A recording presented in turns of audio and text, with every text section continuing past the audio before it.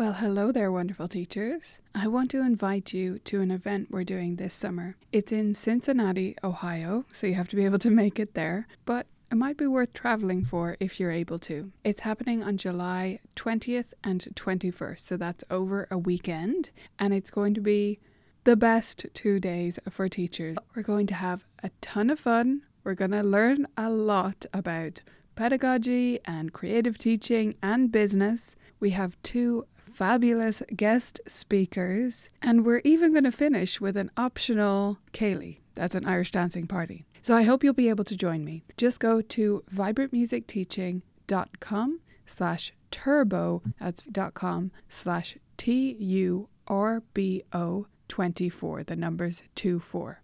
I hope you'll check it out, view all the details there, and I hope to see you in Cincinnati in July. On with the episode. Vibrant music teaching. Proven and practical Tips, strategies, and ideas for music teachers. This is episode 77 of the Vibrant Music Teaching Podcast. I'm Nicola Canton, and this is the 6th episode in a series about the essential ingredients of well-balanced and holistic music lessons.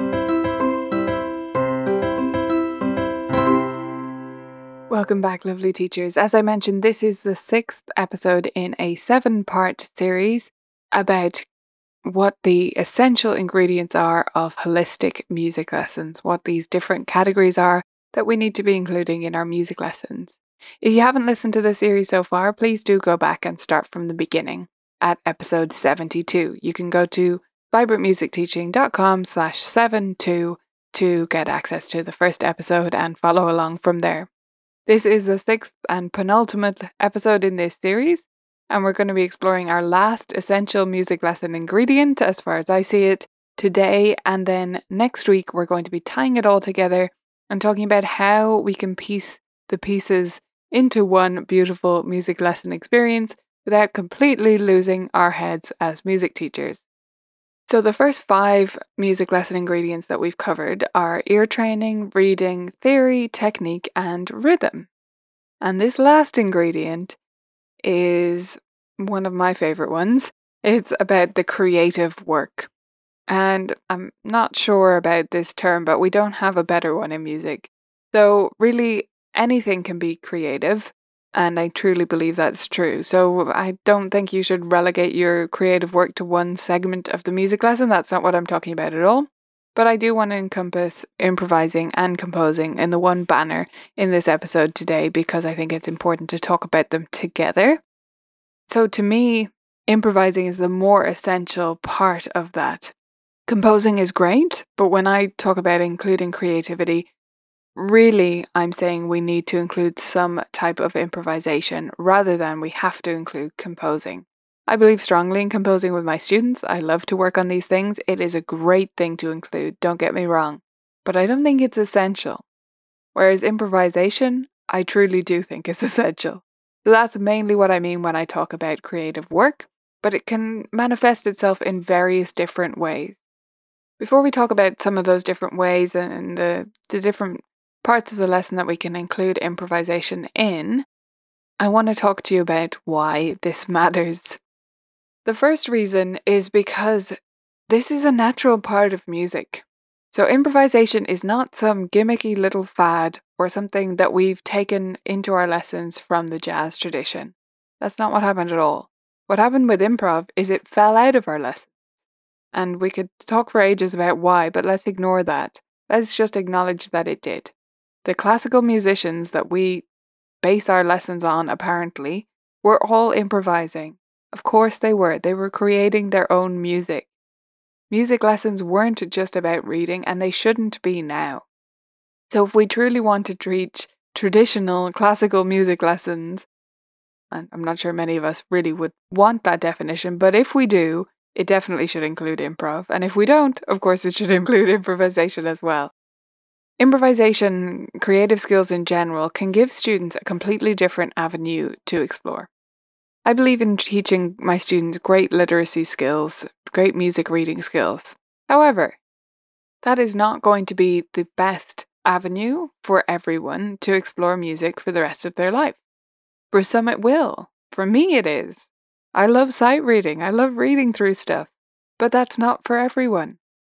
If we open up our students to improvisation, we make it so much more likely that they're going to have a style of music making that's going to work for them in the rest of their life, that's going to make them into a lifelong musician. And it's not fair of us to close off that avenue to them and only teach reading if it's not going to suit every student, because it's not necessarily. Improvisation may end up being better for some of them. Now, that doesn't mean that for the ones it doesn't particularly suit, that we should ignore it either. We don't do that with reading in general, unless there's some significant learning difficulty that makes reading just takes it off the table. But just because a student isn't a natural improviser or doesn't gravitate towards this stuff doesn't mean we shouldn't do it with them.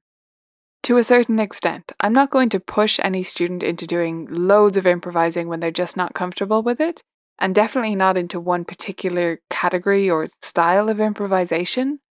But for students who are a little bit perfectionist in their tendency, I actually think improv can be really great for them too. Generally in life, if I may be so grand. By learning to improvise and to create your own music in whatever way, or to adapt music to your own style, you're learning that there isn't one right answer when it comes to music, because there isn't. And as much as we can say that, really experiencing it is a whole other thing, and it's great for curing or just working with students who are perfectionists. Improvisation can also teach you a huge amount of stuff. In fact, it can help to teach all of the other essential ingredients that we've talked about so far. By improvising, you can learn a great deal about theory, music theory, and how it functions. You can then apply that to your reading work and to your reading of rhythms and understanding rhythm patterns and to feeling the beat and all of that stuff that we talked about in the last episode. Improvisation can also help you to explore technique in a different way.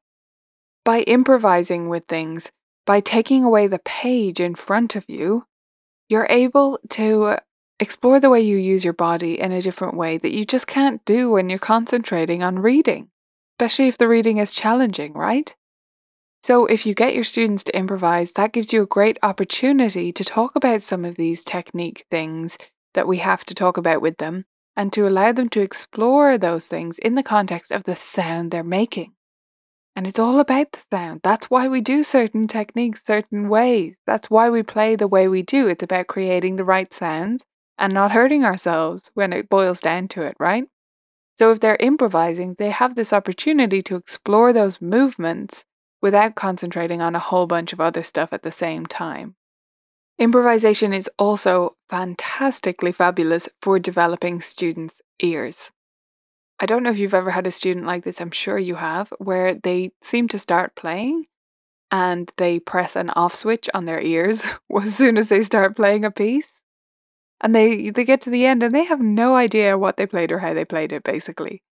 I mean, they kind of think they played it, but they don't really know. If you start probing, you'll realize that they weren't listening to themselves properly. With improv, it's all about the sound. They've got nothing else, right? They can only listen to themselves and what they're creating. And it helps them to focus on creating those active listening skills and refining what kind of sounds they like to make and how they produce those again with their bodies. So there are all sorts of fantastic reasons to include creative work or improvisation in your lessons.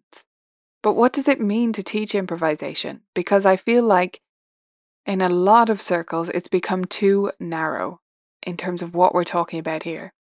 There are great resources out there. You can be exploring improvisation through teaching jazz piano and elements of that, or you can be exploring improvisation patterns and prompts such as those offered by the wonderful books by Forrest Kinney. But improvisation shouldn't just be about that. It doesn't have to be this specific part of the lesson where you're focusing on improvising. And for some students, that's great, and I love including those things. And especially for students who start with me right from the beginning, they love that too. But that's not for every student, and it's not all there is to being creative at the piano. Being creative and improvising can also include just putting your own stamp on pieces. That's creative too. If students are adding their own expression, deciding things about their pieces, making those creative decisions, that is also creative. What is not creative is if you make all those decisions for them every single time. And that's something we want to avoid. But if they are putting their own identity on pieces, but they hate it when the music is not in front of them, and they've explored it a bit, but it's just not for them, that's fine. They can still be creative.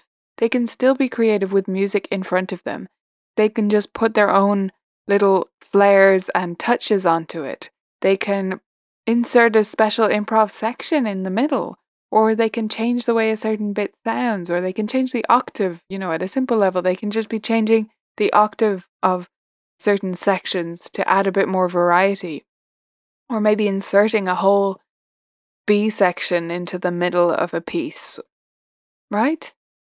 So when I talk about improvisation or creative work, I don't want you to be limiting it to thinking that you have to include the improvisation prompts from Forrest Kinney, as fabulous as they are. I want you to think about this more broadly and think about injecting creativity into other work you're doing with your students so that they know that music is not about prescriptions that we have to produce exactly as written, but that it's about a process where they can explore music and make their own sounds and decide what kind of music they want to produce. The main goal of this is for students to understand that on some level, in some way, they can create music too. That's my main goal here. Music is not for other people only to create. Music is for them to create too. From scratch or from things that they're given, from elements that they're given. They can create the music too. They can get onto the surface. They can explore music in this way. Okay, I hope you've enjoyed this series so far. We're going to talk about tying all this stuff together and fitting it all into a lesson, no matter how long or short your lessons are, next week. So I hope you'll come back for that.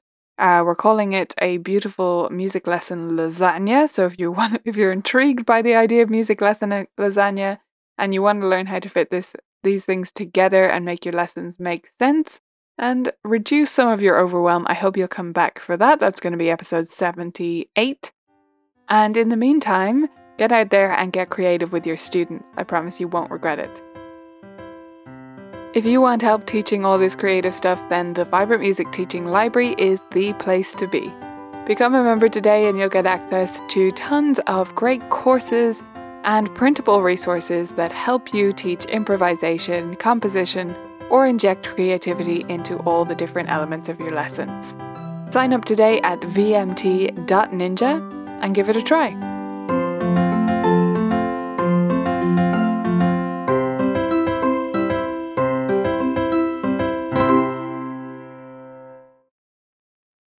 Thanks for listening to this episode of the Vibrant Music Teaching Podcast. I hope you loved it, and I wanted to pop on here one more time to remind you about our event. It's happening in Cincinnati this July, and you can get all the details at vibrantmusicteaching.com/turbo. See you there.